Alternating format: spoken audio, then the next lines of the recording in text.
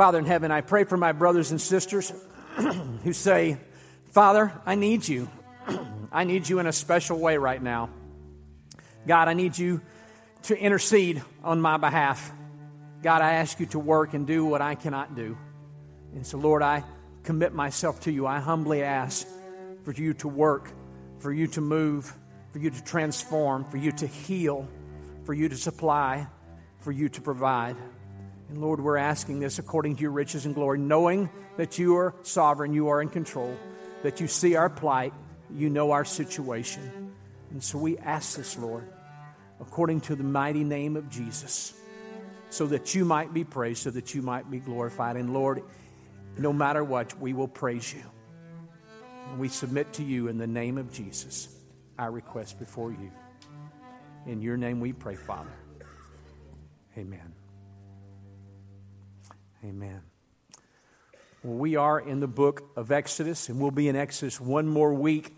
Today, Matthew Harding, our associate pastor, is going to be preaching with me, and we'll be sharing this message together. And at the conclusion of the service, we'll have a time of commissioning for those who are going out to the new church plant that will begin in the fall. And so we're excited about that, and we will be doing that at the end of the service. But for now, we are in Exodus 32.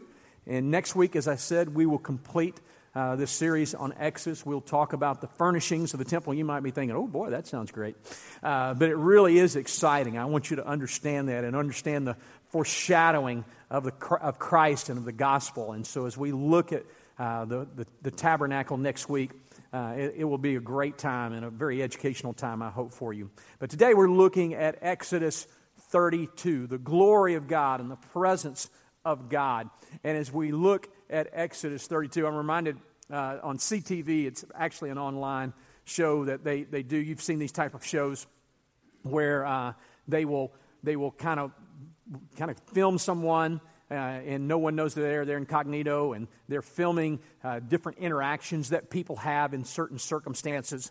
And this particular one, what they decided is they would leave a wallet with cash and credit cards and just a full wallet in the middle of the floor in a supermarket, in a very busy supermarket. And so they filmed people to watch to see how they would respond to this situation. And some would pick it up and look around and see if there was anybody there. But because there were so many people, they'd put it back down. Some took it to the cash register. A couple of people took it and started to walk out with it, and they saw a police officer or a guard there at front, and they kind of dropped it. It was kind of an interesting scenario, but one individual in particular, a man who had a leg, only had one leg, he had a prosthesis, and he picked it up, and he looked at it, and he went through it, and he pulled out the cards and looked at it, and then put it back in, and it looked like apparently he had taken the credit card out, and he went and shopped, and he bought all this stuff. Got all this stuff. When it came time to the register, he used it, and so he had quite a large sum of materials. It was a kind of a Walmart, Target kind of place, and so he had over $300 worth of stuff. And then he took it and he took it to his car, and so they followed him and they wondered where he was going after he had used the credit card. And then it became apparent to the guy who was directing this, and because they had used his wallet, that this guy was going to his house. And he wondered, what in the world? Is this guy going to rip me off now that he knows? And so when they filmed him, when he got there, he rang on the door. He was returning the wallet with everything. And it turned out that gentleman had a credit card just like the director of that show, just like he had. And he had been using his own credit card the whole time. But the perception was that he's using my card, that he's ripping me off. And perception versus reality sometimes isn't necessarily the same thing. Sometimes in our culture today, we have the misnomer that perception is reality. We listen to the media, we watch television, we look at billboards, and they want you to believe that certain things, if I have these things, I'll be happy. But the truth of it is perception, marketing, pictures, media does not equate truth. They're trying to create a reality in which you will purchase their product. In this particular passage in Exodus 32, we kind of know the story of what's transpired. God has called Moses. He's asked him to come and to be basically his prophet. He's basically the intercessor. He's the one who acts on behalf of the people and speaks for God. And he goes and announces to the people, to the Israelites who have been in bondage for 400 years, that they're going to be delivered. He goes before the Pharaoh, and after a series of 10 plagues, they're released. And after they're released, he takes them, and Pharaoh soon has a change of heart. He comes after them, and then they're there before the Red Sea. What do? And God miraculously opens the Red Sea. The children of Israel go through, and they march through the Red Sea, and then Pharaoh's army attempts to do the same thing, but they are destroyed. Then God provides water. He provides manna as they walk through the wilderness, and God is providing their every need. And then Moses goes up to Mount Sinai to receive the covenant from God, to receive the commandments of God. And God has spoken these commandments, and as the people have heard them, Moses goes up to receive them as they will be written down by the hand of God. And while he's there, he's gone over 40 days, and the people begin to think, Moses isn't coming back. Our intercessor isn't going to be here anymore. And so they create a golden calf. And we talked about this last week. Scholars are all over the board on what did the golden calf symbolize. Many think it was Apis, the god, one of the gods of Egypt. But many scholars, many Hebrew scholars, Abraham Sarna being one of them, believe that this was really more to be a pedestal. It was to be an instrument that was to be associated with God, just as many of the other pagan gods would have done. And they would have had different, so to speak, idols or graven images that would represent God. Or maybe it was the footstool of which God would stand, Yahweh would stand. Nevertheless, whatever the situation, we know that God did not want any idols. He did not want any graven images made of him. And so they have broken the law at this point. It has been a great sin, as the Bible calls it. And so Moses comes down, and he breaks the commandments. As he breaks those commandments, that was a picture that this covenant is broken. And as he broke that commandment, he asked for those on his side, all those who were on the side of Yahweh, come forward and come stand over here. But many did not. And so there was destruction, and 3,000 died that day. The commandments that were given, as we talked about that a few weeks ago, and I just want to do a refresher course, mainly for this group, because I inverted number 4 and 5 when we did this a couple of weeks ago. So I want to do this as a refresher and as a correction. Okay, we did all the commandments. I just did one of them out of order, but I want to give those to you again because I think it's a great visual, a great lesson for us for the 10 Commandments. Number 1, I am the Lord thy God, and you shall have no other gods before me. There is one God and one God alone. We are what we call as monotheistic, one God. You shall not bow to idols or make any graven images. Remember this? All right? Number 3, sometimes I had a friend, I remember she used to always do this when she'd say a bad word. She'd put her 3 fingers over her mouth. Okay, and so 3 fingers, thou shalt not take the Lord thy God's name in vain.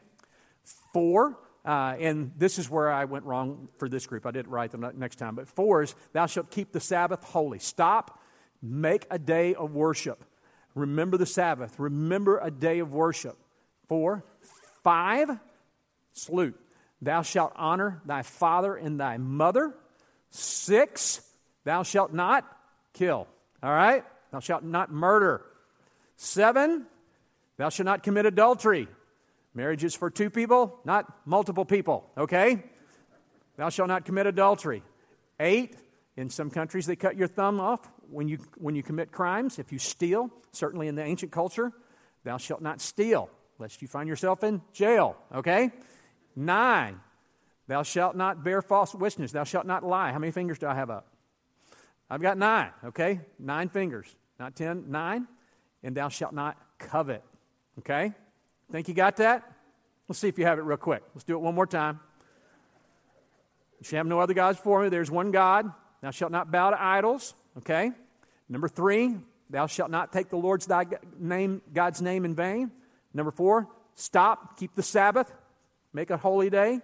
5, honor thy father and thy mother. Number 6, thou shalt not kill. 7, marriage is for 2. 8, thou shalt not steal. 9, thou shalt not bear false witness. And 10, thou shalt not covet. All right, so now you have the 10 Commandments. We've reviewed that. Half of you know them, half of you don't know what we just did, but that's all right. As we look at the text now, we are in that spot where the calf has been destroyed. God has said, I'm going to just blot this people out of existence. And Moses, I'm going to start with you. He's saying, I will make a nation of you. But Moses says, no, God, don't do it. Don't do it. And he intercedes on their behalf. Matter of fact, now this is Ron's interpretation, okay? I didn't read that. This is Ron's interpretation. You've always heard the story of why did God not allow the children of Israel, Moses, to go into the promised land. And there are various thoughts on it. We know the scripture talks about some things that Moses did that were not what God wanted exactly. We know that happened. But, as I look at it from a foreshadowing as a theological issue, and again, this is just me, as I look at it, Moses interceded for the people, okay? He was a deliverer. He's a foreshadowing of the real Christ who is to come. And what happens to Jesus Christ? He gives his life so that others might enter the kingdom. And Moses intercedes on their behalf. Matter of fact, Moses says in the end of chapter 32 here, he says, look, God, blot me out. Blot my name out if you're not going to take them. Take me out. Basically saying, Lord, let me die. And I just see the foreshadowing of what is to come with Christ, and I can't help believe that would be part of it. But as we look at chapter 33, as we come to 33 where we are today here, let's look at this text, and we see that because of their sin, there's a cost, and they have broken fellowship with God. And that's where we pick up right here. As the glory of God, as God is saying, my glory is not going with you, my literal and personal presence. And that's where we are in chapter 33. The Lord said to Moses, depart, go up from here, and you and the people whom you've brought up out of the land of Egypt, and the land which I swore to Abraham, Isaac, Jacob, saying, to your offspring I will give it. So God is saying, I want you to depart. I want you to go. Moses, I want you to go ahead and take the people. I've made this covenant, I've made this promise, and I want you to take off. And here's what I'm going to do. Because of my covenant, because of my greatness, I will send an angel before you. And by the way, this is an angel, a messenger. It's not the angel of the Lord, which is often thought to be a theophany or Christophany of Christ. But this is an angel, a messenger before you. And I will drive out the Canaanites, the Amorites, the Hittites, the Perizzites, the Hivites, the Mosquitobites, and the Jebusites. Okay? I'm going to drive them out, and then you're going to go up to land flowing with milk and honey. But I will not go among you, lest I consume you on the way, for you are stiff-necked people. So God has said, all right, go ahead and go. I'm going to provide for you.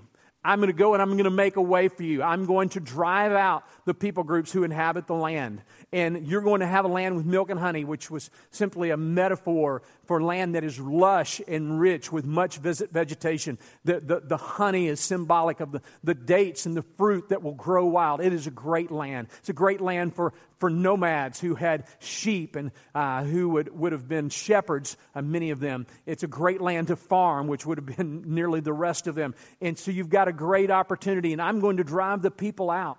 And isn't this exactly what a lot of us want in North America today when it comes to God and spirituality? What do we want? This is what we want. We want, or many people would say, I want God to provide for me. I want Him to give me a good life. I want Him to go for it. I want Him to take care of me economically and socially and politically. I want to live in a place that's safe. That's what I want. And whether God is there in my personal life, well, that's all right. Matter of fact, many people would probably say, hey, I make my own decisions. It's like a dream come true for most of North America right here. God's going to provide. He's going to take care of everything, but He's not coming personally. Yes, the presence of God is everywhere. We know God is omnipresent. But we're talking about His glory. We're talking about His personal presence because He said, you know what, because of your great sin and because of all that I've done, I cannot continue to forgive in this situation. I cannot continue to let you live as you are living, and as you are to be a light to the nations, or as you are to be the light to the people of all the world. You're not going to be a light, and I can't use you as a light. I will have to consume you or destroy you. I can't go with you. And when the people heard this disastrous word, they mourned, and no one put on their ornaments. their gold and their silver that they brought from Egypt. They're dressing up, and they would dress up for worship. And some of the Hebrew scholars even think that it had a part in playing in worship. But whether it did or not, it was their value. It was their treasure. And for the Lord had said to Moses, "Say to the people of Israel, you are a stiff-necked people. If for a single moment I should go up among you, I would consume you. So now take off your ornaments, that I may know what to do with you." Therefore the people of Israel stripped themselves of the ornaments from the Mount of Horeb onward. And we see at this point that God is speaking, and the people are in a situation where God is saying, "I will bless you, but I'll not go with you." Matthew. It's like a WWE SmackDown tag team. And that was just the introduction. This morning in Exodus 33, we have a scene of desperation. As Ron has just described well, a moment of desperation in Moses' life, a crisis of faith.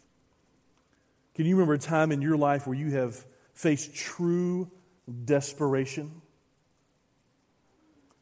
It seems that just these past weeks with all the flooding, we've seen scenes where folks have been in the water and have been desperate to be rescued.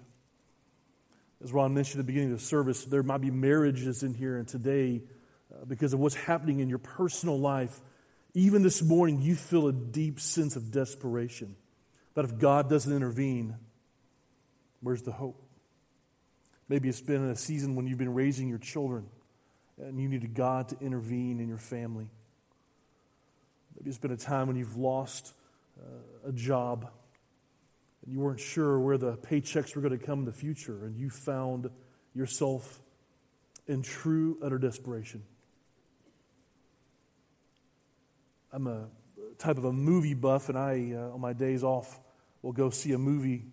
And I saw a movie a couple weeks ago, San Andreas. You've seen it advertised, and I've given you enough time to go see it if you were going to go see it. So, spoiler alert, save your money, don't go see it. I went for the special effects, right? I'm that guy. Special effects are pretty unique. But I'll just do this. The first opening sequence of the movie is a young teenage girl, and she drives off the cliff. And her car is hanging by, of course, a branch on this cliff, and there's sheer doom below her. And she's banged up, and she is in the car. And unless something happens miraculous, this young lady's not going to make it. And it's interesting because out of all the things in Hollywood that Hollywood gets wrong, in this moment, this young girl who's banged up, she's in her car, she's pinned, and she's literally hanging over the edge, she starts to pray. And I think that's powerful. Because in that moment, that is the right response. In a moment of desperation where there's seemingly no other hope or outside help, unless someone shows up, happens to be the Rock, but unless someone does show up,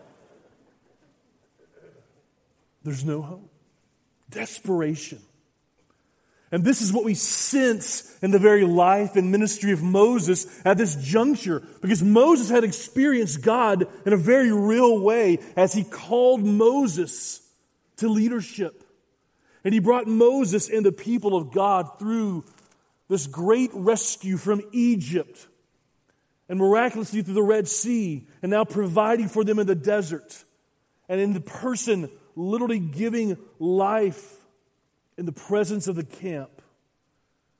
And Moses is so discouraged because the people, after having just experienced great rescue and great power and seeing God show up in such incredible ways, what is their response? Is it faithfulness? Is it gratefulness? Is it thankfulness? It's impatience.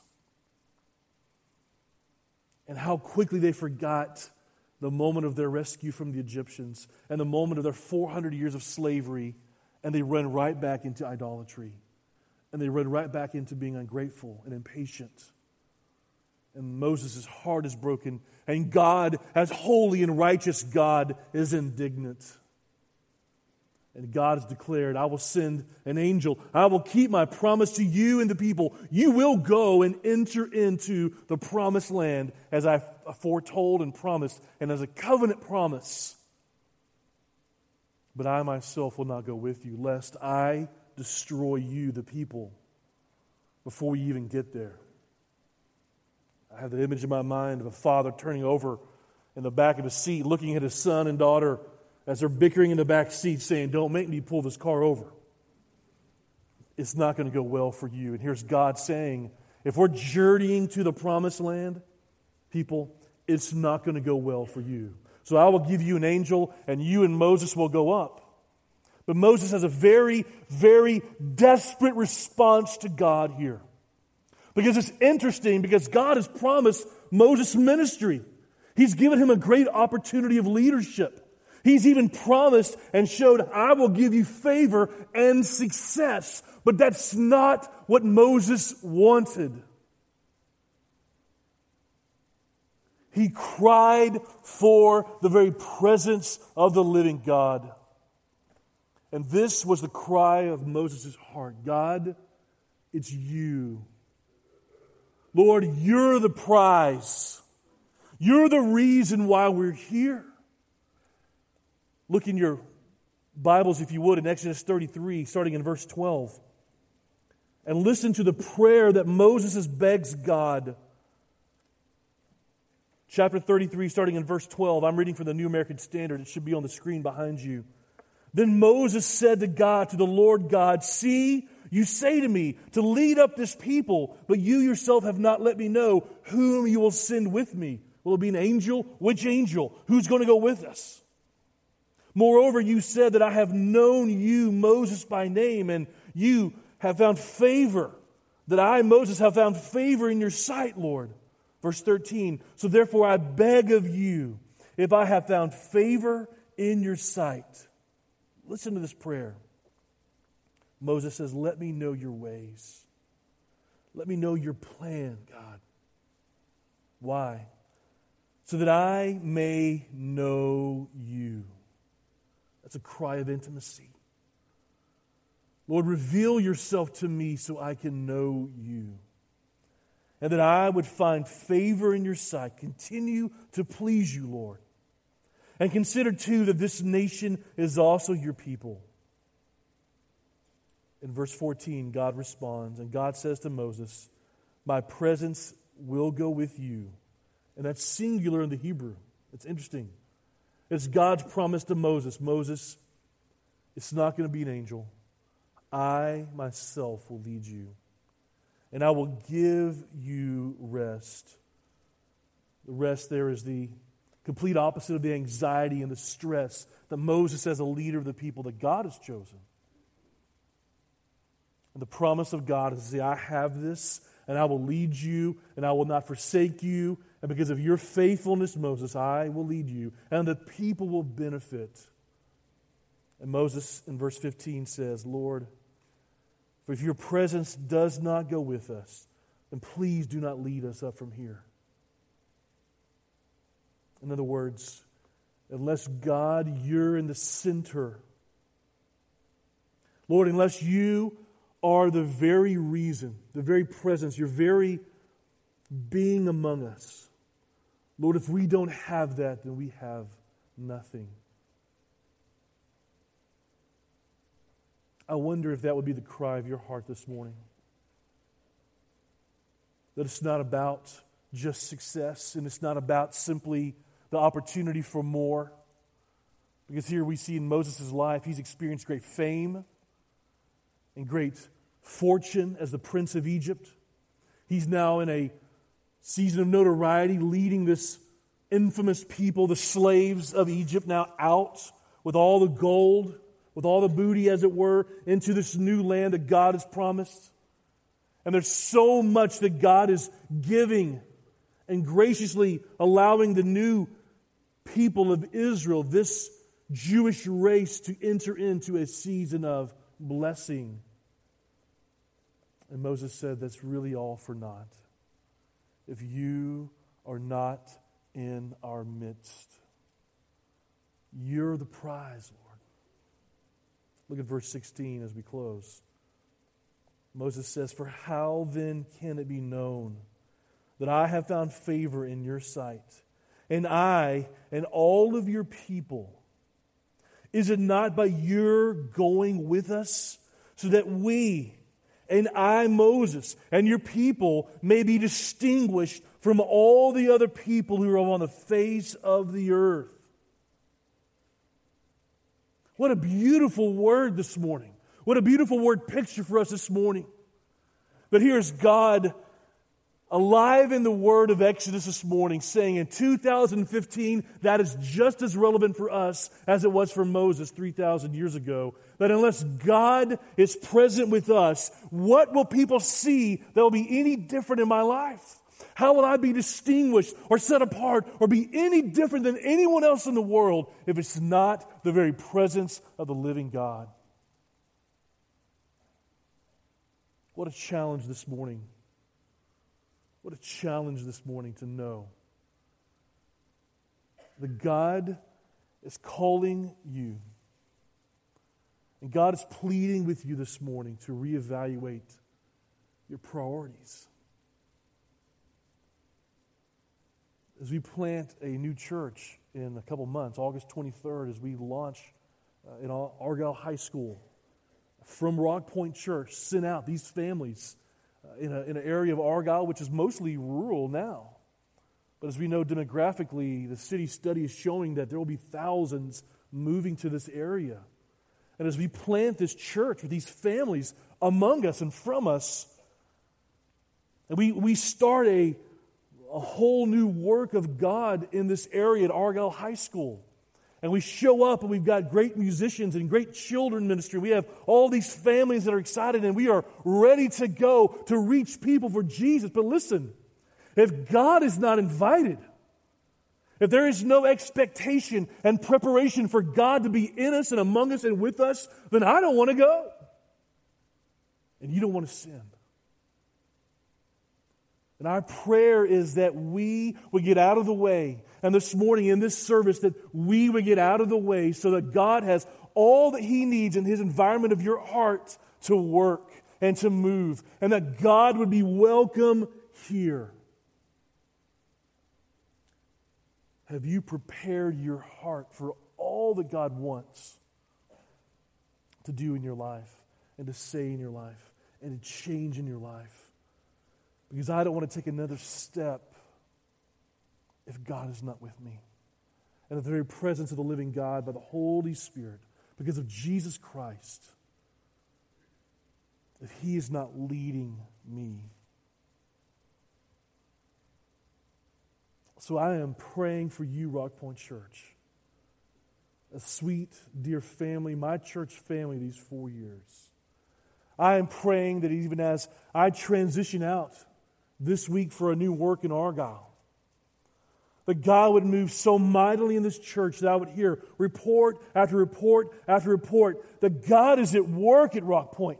And God is moving and people are coming to Christ and people come to church on Sundays and Saturday nights with an expectant heart for God to work and for God to move. That He is welcome in this place. That we have created space for God to do His work. And I beg of you, please pray for us as you send us out into a new work of God, that you would beg that Matthew would get out of the way and that we would create an environment where God would be so welcome to have His way because He is the prize. It's about the living glory of God to fall in our midst, that He is worshiped and that His renown is above all things. Hey, listen, when God shows up, we'll never lack for a crowd. When God shows up, we'll never lack for resources. And when God shows up, He is enough to change lives. May that be the prayer and the cry of our heart like it was for Moses. Have you created the space and the time? Do you have an expectant heart that God can and will work in you and within you and through you this week May we pray like Moses. God, show me your way so that I can know you. And by knowing you, I could please you, oh God, in every aspect of my life. May it be so, oh Lord.